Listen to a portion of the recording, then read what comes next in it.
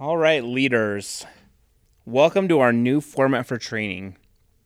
As we've grown larger, I've found that it's very difficult to get everyone into the same room, especially with the amount of things that we are going to want to cover. My goal is to get you between an 8 and 15-minute podcast every couple of weeks. My goal is that you can listen to this when you're at the gym, on your way to work, or whatever way that you can listen to it that is actually not a big interference to your life. And then I'll be posting some questions for you to answer and have people chime in. It is incredibly important for me that everyone jumps in on this. So please, as you're able to, listen, catch up, ask questions. This year, we are taking such a big focus on connecting caring adults to students. And it's so important to me that we're all on the same page. I think we can all agree that what we do matters, what we do is important. But in case we can't, let me just point out a few things that are really important to me. One, we reach students who nobody else does. Actually, further than that, you all reach students that nobody else does. I do as well. But we all have different students who move towards us. And the amazing thing for those of us who have been in this for a long time is there are relationships that I have in my mid-30s with students that started 10 years ago. I just did the wedding for Bethany Morris, who comes from a great family, comes from a loving home, and had some struggles in high school. She was loved, she was cared for, and we're her home. Not just our church, but our youth group. Guys, that's what we get to be a part of. We get to play a long game relationship with students. So today I want to dive into kind of the beginning, the intro philosophy behind what we do. And we're going to cover 4 things as quick as we can. These 4 things are core to everything we do. If you ever question what I'm doing from the stage or what Chris is doing from the stage, it probably relates back to one of these 4 things. They are: we play for long-term results. We are not the heroes. Parents are the most important participants. And we don't need all the answers. Let's jump into them. We play for long-term results. This, by the way, I think is what separates us from a lot of ministries that I visit with. When I talk about this concept of looking at students as a 5 to 7 year relationship instead of year to year, people kind of look at me like I'm crazy. Mark DeVries, in his book Sustainable Youth Ministry, which is a book that I make all of my staff read, talks about 2 ways to build wealth in America: investment and gambling. Gambling can work, but it can also fail. But the allure is that it's quick. Who here wouldn't love to take $3 and turn it into $300 million? It's kind of the dream. But I think we all know statistically, you're more likely to, I don't know, let me make something up, be struck by lightning 14 times on your way home than win that. That's probably not true, but it's close. Generally, investment does work, but the issue is that it's slow. Who wants to gain 7% a year when you could be gaining 28,000% all at once? However, investment does work. If we look at students as a lifetime of discipleship rather than a week-to-week project, and we're willing to invest in and build that relationship and help it grow rather than try to gimmick and win every week, we'll see a better result. In terms of baseball, we don't need to aim for a home run every time we're with students. We're playing for the long game. We're playing for RBIs. We're actually more successful. In fact, ministry in general is more successful when you look at it as a long-term discipleship process. Part of this that is difficult is we earn the right to be heard. Students don't care how much you know until they know how much you care. What's tough about that is not all student relationships with you are created equal. Earning the right to be heard can literally take a week with some students and a lifetime with others.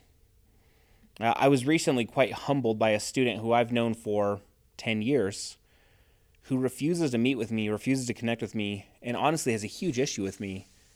But he loves Tim, our worship intern. Tim has been here for 15 months and has no trouble connecting with a student. I don't know that I will before the student graduates. That's how it is, and that's okay. Because of that, I don't really have the right to speak heavily into the student's life. I can try. I don't think they'll listen. Tim has a lot more authority there than I do. The other part of this that's really important, doubt is not only acceptable, it's encouraged. And when coupled with the last thing, will actually help you earn the right to be heard. This may sound odd, but a crisis of faith is a good thing when we have them with us. We get a chance to talk through it, explain that it's normal, and help answer questions.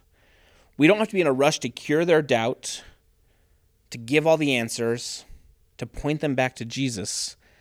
If we're there building a relationship and being there for questions, and honestly, not even giving answers, but helping them discuss it, we will generally see students pointed back to Christ.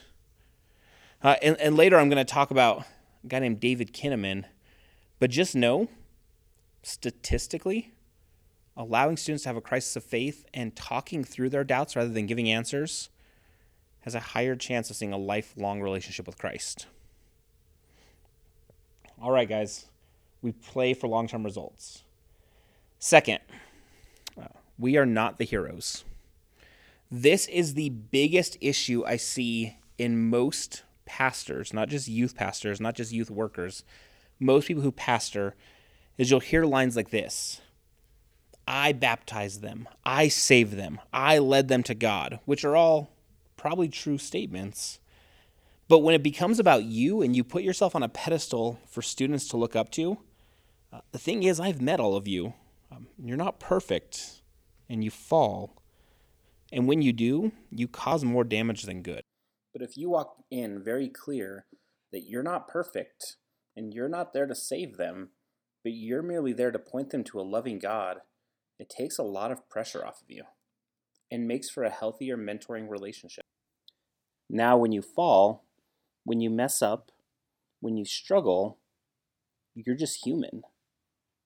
You're a person in need of God as well. And although there's still probably damage on the way down, it's completely different. You didn't put yourself in place of Christ. You just put yourself as a fellow sojourner walking alongside them, and that is powerful. It takes a lot of pressure off. It's important to remember that in a lot of ways, you're more like an EMT than a doctor. It's important to know your boundaries and know your job. See, when an EMT shows up to an accident or something, they don't immediately get on the side of the road and say, let's perform open heart surgery. Their job is to triage, stabilize, and get that person to a doctor who has the qualifications, the ability, the training to take it further. Really important here, and I hope you hear this. In this analogy of the EMT and the doctor, you guys are not the EMTs and I'm the doctor. You guys are the EMTs and so am I. We're all pointing towards the doctor who is Christ.